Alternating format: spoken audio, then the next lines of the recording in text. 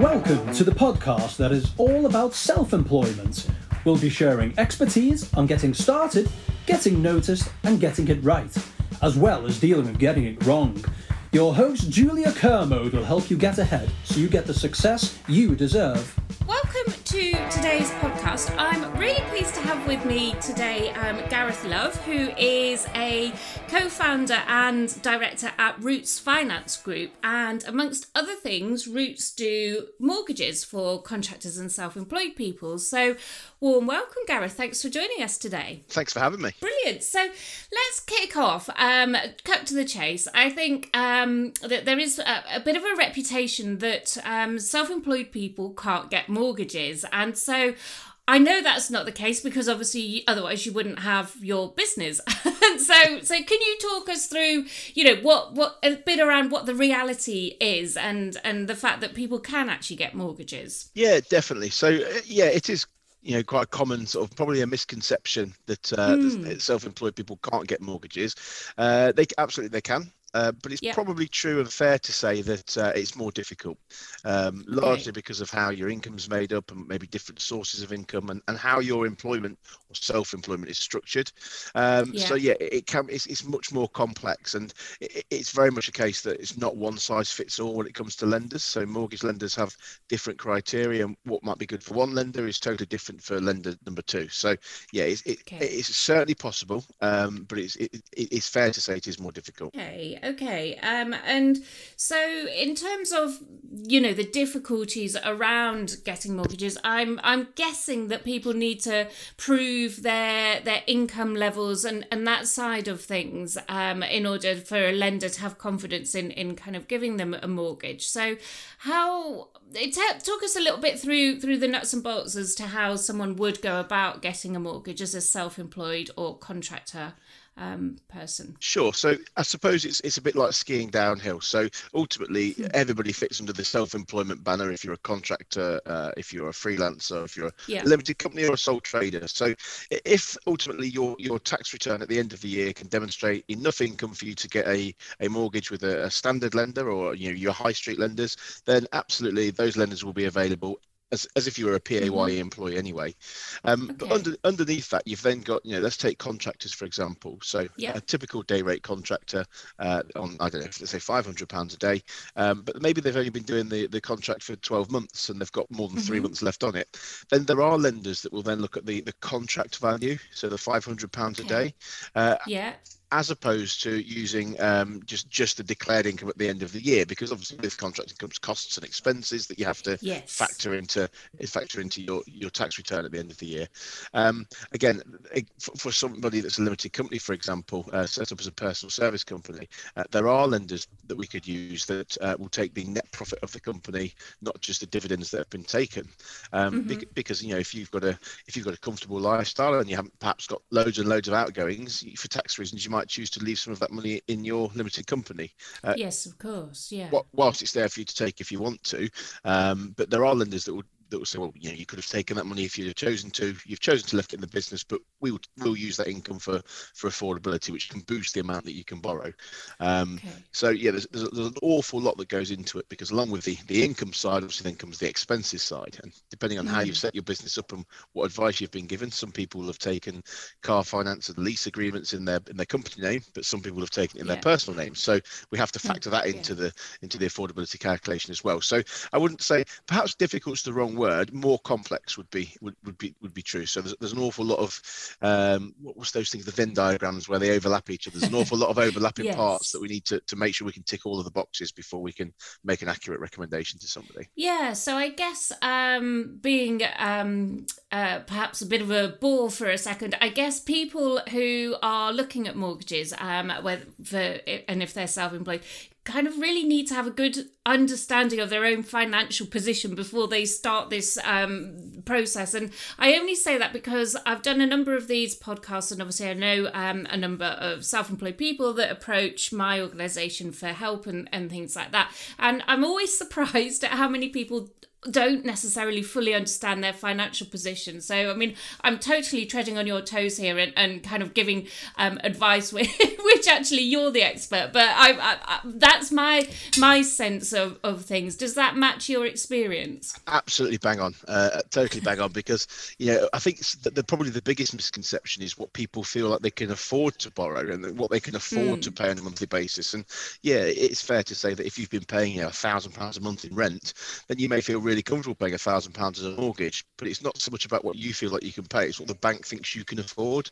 And that's the big misconception. And in a study that was done a couple of years ago, 40% of people couldn't borrow as much as they thought that they could borrow, and that's an awful lot. And now COVID and the pandemic has only exacerbated that, so that's probably even more because lenders have I'm sure we'll come on to that, but lenders have sort of tightened up their affordability criteria. So definitely finding out what you can borrow and actually what's available to you and what deposit you need and the cost is definitely one of the best things you can do very early on in the process. Yeah, and I guess also having a good sense of your own type of self-employment, because I'm guessing a lot of mortgage providers don't necessarily understand this space, and there is quite a difference between someone who is self-employed as a sole trader, perhaps working as a tradesperson in whatever sector they're in, versus someone who might be more of an IT type of contractor who is on a daily rate and doing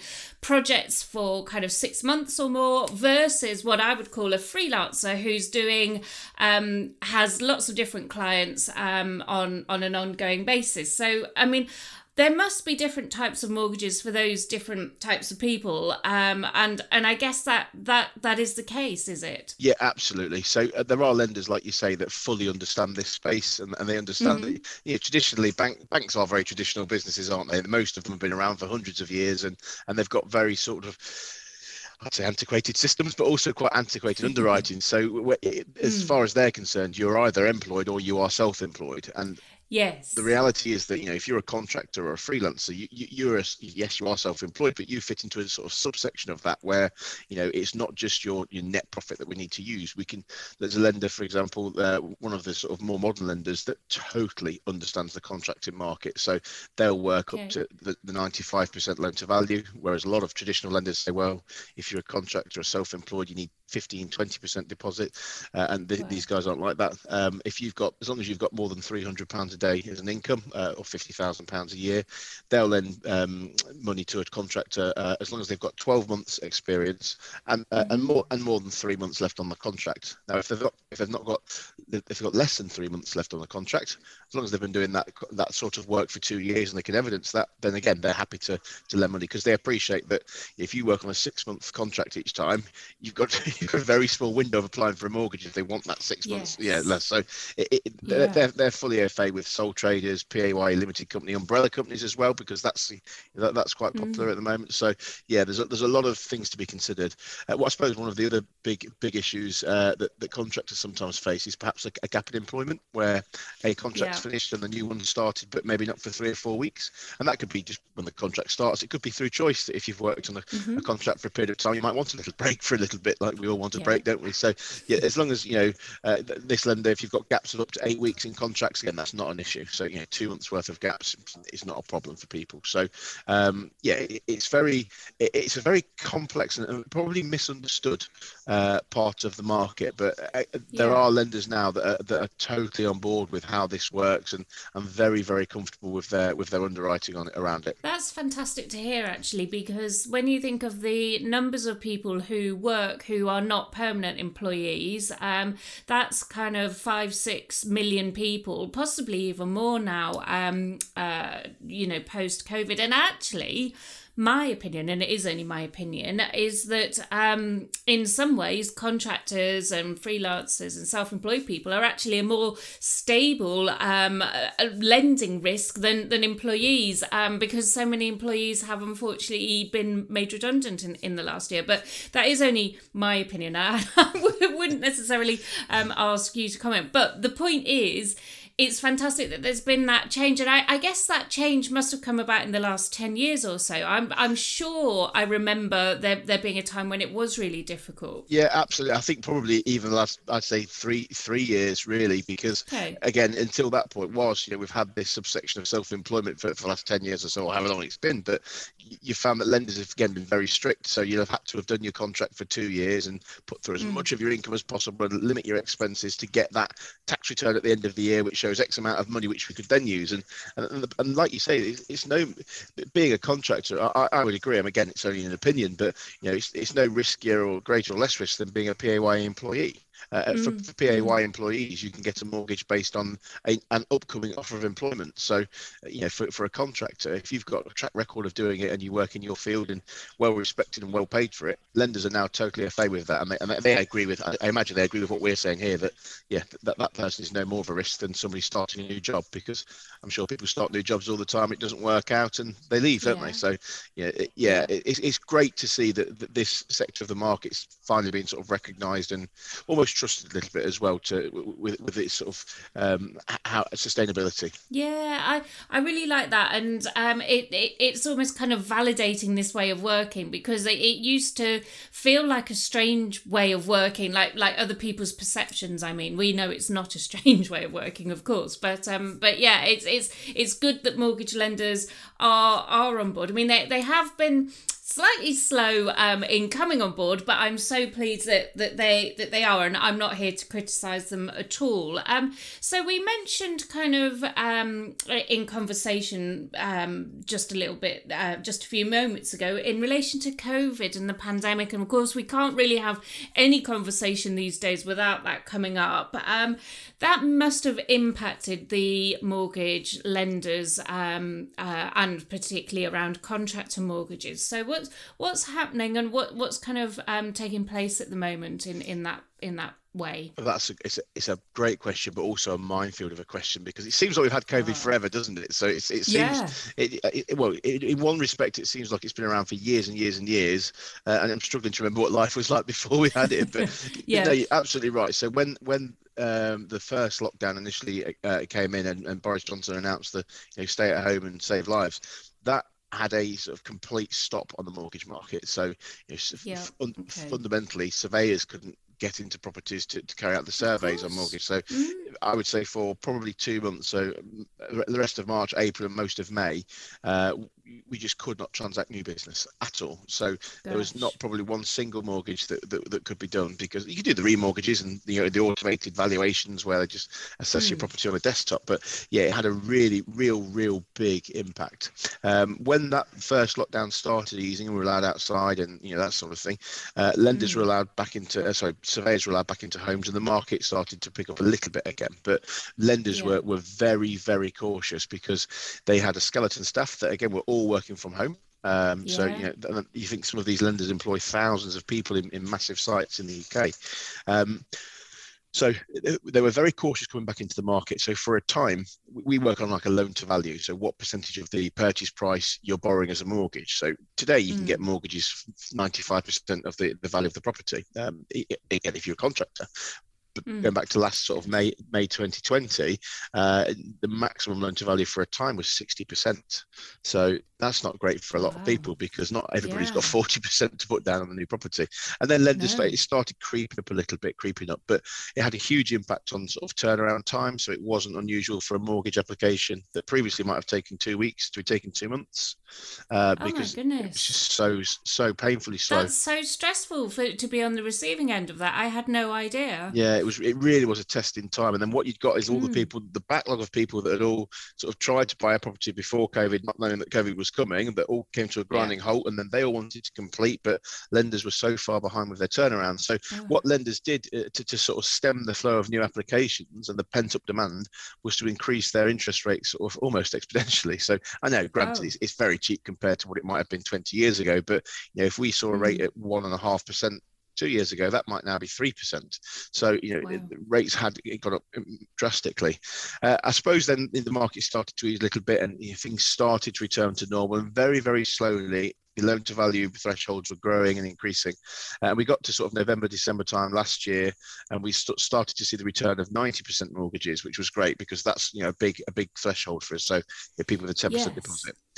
So that came back. And then, coming into the new year, we had the second lockdown. So we didn't know how that was going to work. But thankfully, or luckily, I should say, for our industry, the government announced that surveyors could still go into people's properties and estate agents could continue to work because there was an awful lot of pent-up demand. And I suppose that's because, probably like myself, I was living in a place at the time with no garden. So during that that really nice weather we had as well during lockdown, I was, couldn't go outside. So it spurred myself on to move. And I'm sure there's many people like that then decided to move. And like you rightly said before, that, if you were previously commuting into an office and now your company telling you can work from home indefinitely, that opens up new possibilities for people.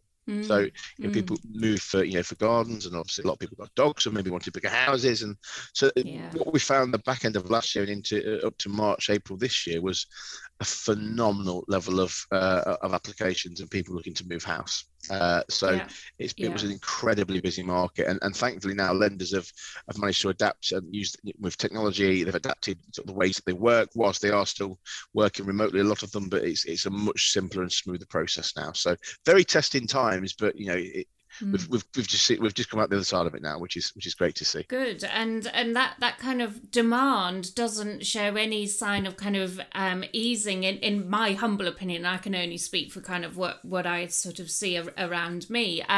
But yeah, it's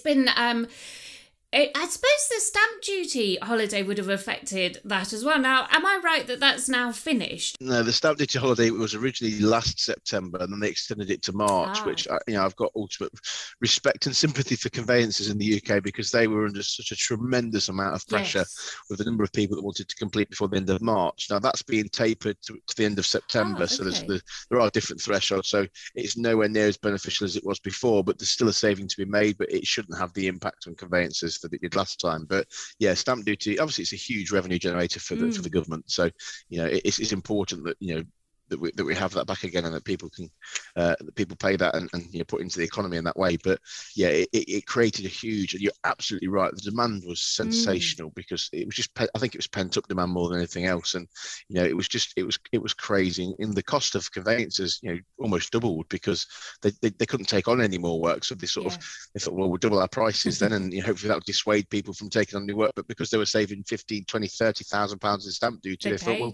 we'll pay another £1,000. So it is. I know I've got friends that are conveyancers, and it was a very stressful time for them. But what we found now is post sort of April, May, when we still have that demand, but there's a huge amount of demand for people to move house, to buy property in the UK. But there's not the supply of new properties coming to the market.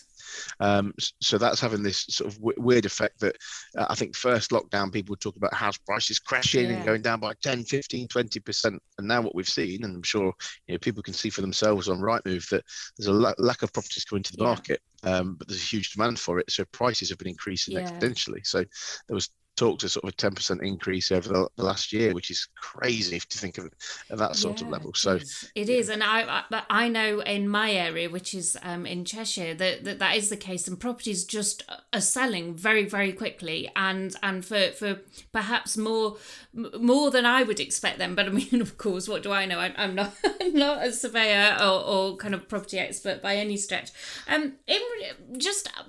Before we move on entirely from COVID, the question I did want to ask was about self-employed people who have accessed different forms of government support, whether it's the self-employed income support scheme or kind of business-related loans if they're a limited company. So how are those factors affecting mortgage lenders and the decisions they might be making about whether to kind of give someone a mortgage or not? The short answer is yes, they do have an impact on what decisions are made, but the sort of longer answer is that those were great schemes that were introduced to help see people through this this period that we've gone through, and quite rightly, I don't think anybody sort of foresaw could it have an implication in the future if I've taken these grants. But lenders are now starting to relax their criteria around that. So previously, if you'd taken a grant or a bounce back loan, then some lenders weren't even interested in offering a mortgage at all. And now there's Yeah, which was quite frustrating, because it's like, well, that's what they were there for. So if I'd have been furloughed and now I'm back at work, I can get a mortgage. So surely, as a self-employed person, and obviously with a lot of people, if they are limited companies and paying them smaller salary, then perhaps it's not worth furloughing yourself for just a couple of £100. So it was having an impact. But again, much like the contractor underwriter we were mentioning before, lenders are now more in tune to realise that actually, yes, people did need to take that money to see them through a period of time. Now that things have sort of returned to what looks like normality, their business might be flourishing. So as long as they've not had, there are lenders that, as long as they've not taken a grant or a loan in the last 3 months, then they're quite happy to offer on that basis. One of the interesting points around the bounce back loans is what we did see for a time was people taking the bounce back loans and then looking to use them to buy an investment property with, or to move house with. And that's what lenders aren't comfortable with, because the loans were there to be used to support people should they really need it during a pandemic, and not to be used for investing in property and probably further pushing up house prices. Yes, yeah. I mean, you've got to admire the ingenuity there, really, and also the honesty in kind of stating that. I mean, I guess obviously when you apply for a mortgage, they look at everything anyway. So someone trying to hide that might be a bit silly. The other point, actually, having said the last one was the last one about COVID, the other point is, are lenders kind of being accepting of gaps in income then in the last 18 months? I mean, we did talk about at the very start that some self-employed people do have gaps anyway, but what about the kind of longer gaps that people may have had of kind of several months or even a year or so in the last 18 months? Yeah, so that will require a more specialist lender that understands that contracting market. Yeah. So there are even lenders, there's one lender I could think on the top of my head that will do a day one contractor in some instances. So if somebody's got a track record and perhaps they've been contracting for 2 or 3 years, and then they're taken, let's say for an example, if somebody was shielding for the last year and perhaps didn't need the income from a contract, so they've chosen to sort of stay at home and not work, and then now they've taken on a new contract, now they feel more comfortable to return, then there are circumstances there are lenders that we could use that can look at that. So flexibility is probably the right word to use. So there are some much more flexible lenders. That is to say as well that not all lenders are like that. There are still, unfortunately, the sort of very computer says yes, computer says no type of lender on there, which tends to be more high street lenders who perhaps are a bit more sort of after that sort of vanilla business, as we call it. So the normal PAYE, the limited company director, that sort of thing, not perhaps the day rate contractor or freelancer. Okay, fine. Well, I'm finding all of this conversation really reassuring and much more positive than perhaps you might think when I said at the start that this kind of misperception about contractor and self-employed mortgages. So actually one of the things I said at the start was kind of know your finances and have all of that information to hand. What other kind of top tips are there from your experience for people who are looking at potentially getting mortgages who are self-employed? So I suppose that the biggest tip I could give is exactly what you've just said. So it's to find out very, very early on in the process what's available to you, because what you think you can afford will probably is wrong. You may be able to afford much more. You might be able to afford a little bit less, but it's important to find that out very early on in the process. Speak to an advisor who can tell you, what deposit you're going to need, what the costs are likely to be, what the monthly payments look like, and what documentation you're going to require as well. Because as we mentioned before about the housing market, things are selling ridiculously quickly, and it's massively common now for a house to have 4, 5, 6, 7, maybe even 10 offers on it when it comes to the market. So for fear of what you don't want to do is miss out on your dream home. So if you've got 3 people buying a property and 2 of them have got their agreement in principle in place and they've taken advice and they're ready to go, and you're not at that stage, then you are going to miss out on that property, because it's a seller's market at the moment, which is definitely fair to say. So my top tip would absolutely be to find out what the affordability could be.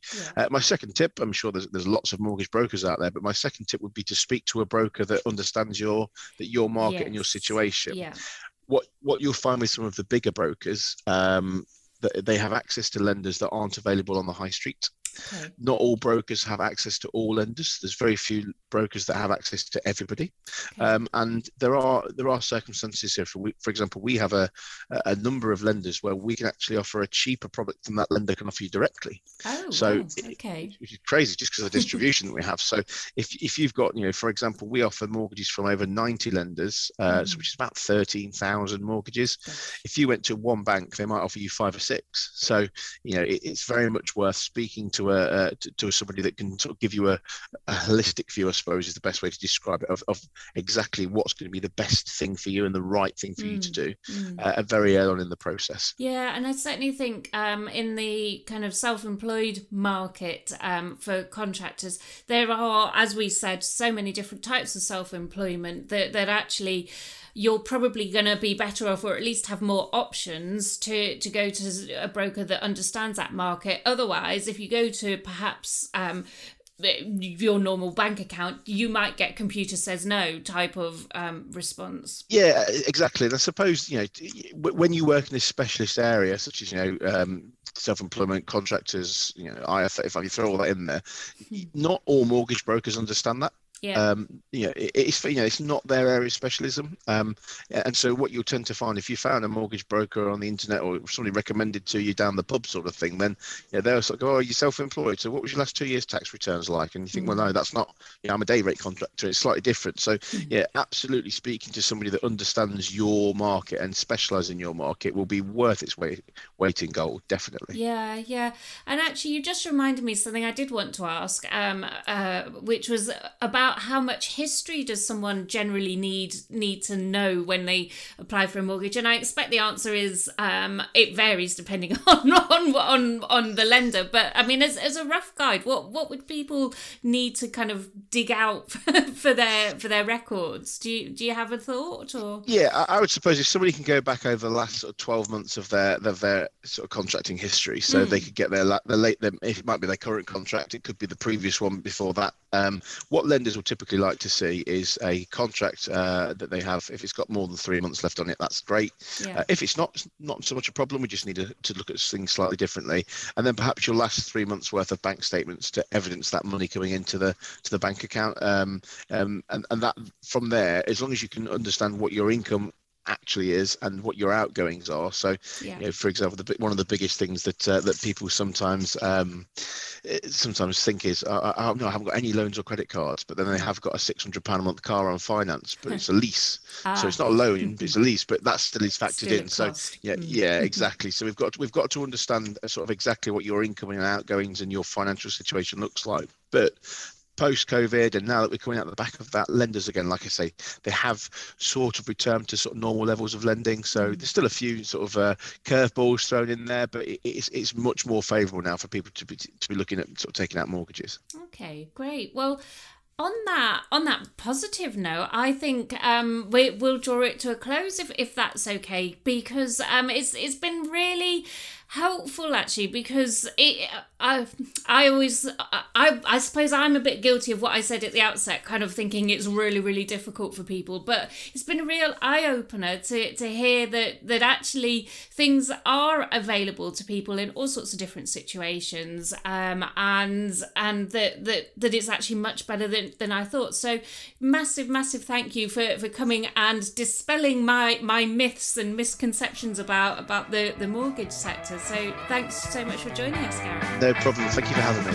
Thank you for listening to All About Self-Employment, hosted by Julia Kermode. For more information on today's discussion, please visit iwork.co.uk, where you can also join our growing community. We hope you enjoyed today's episode, and if you did, then we would love you to subscribe, rate, and review our podcast. We'll be back at the same time next week.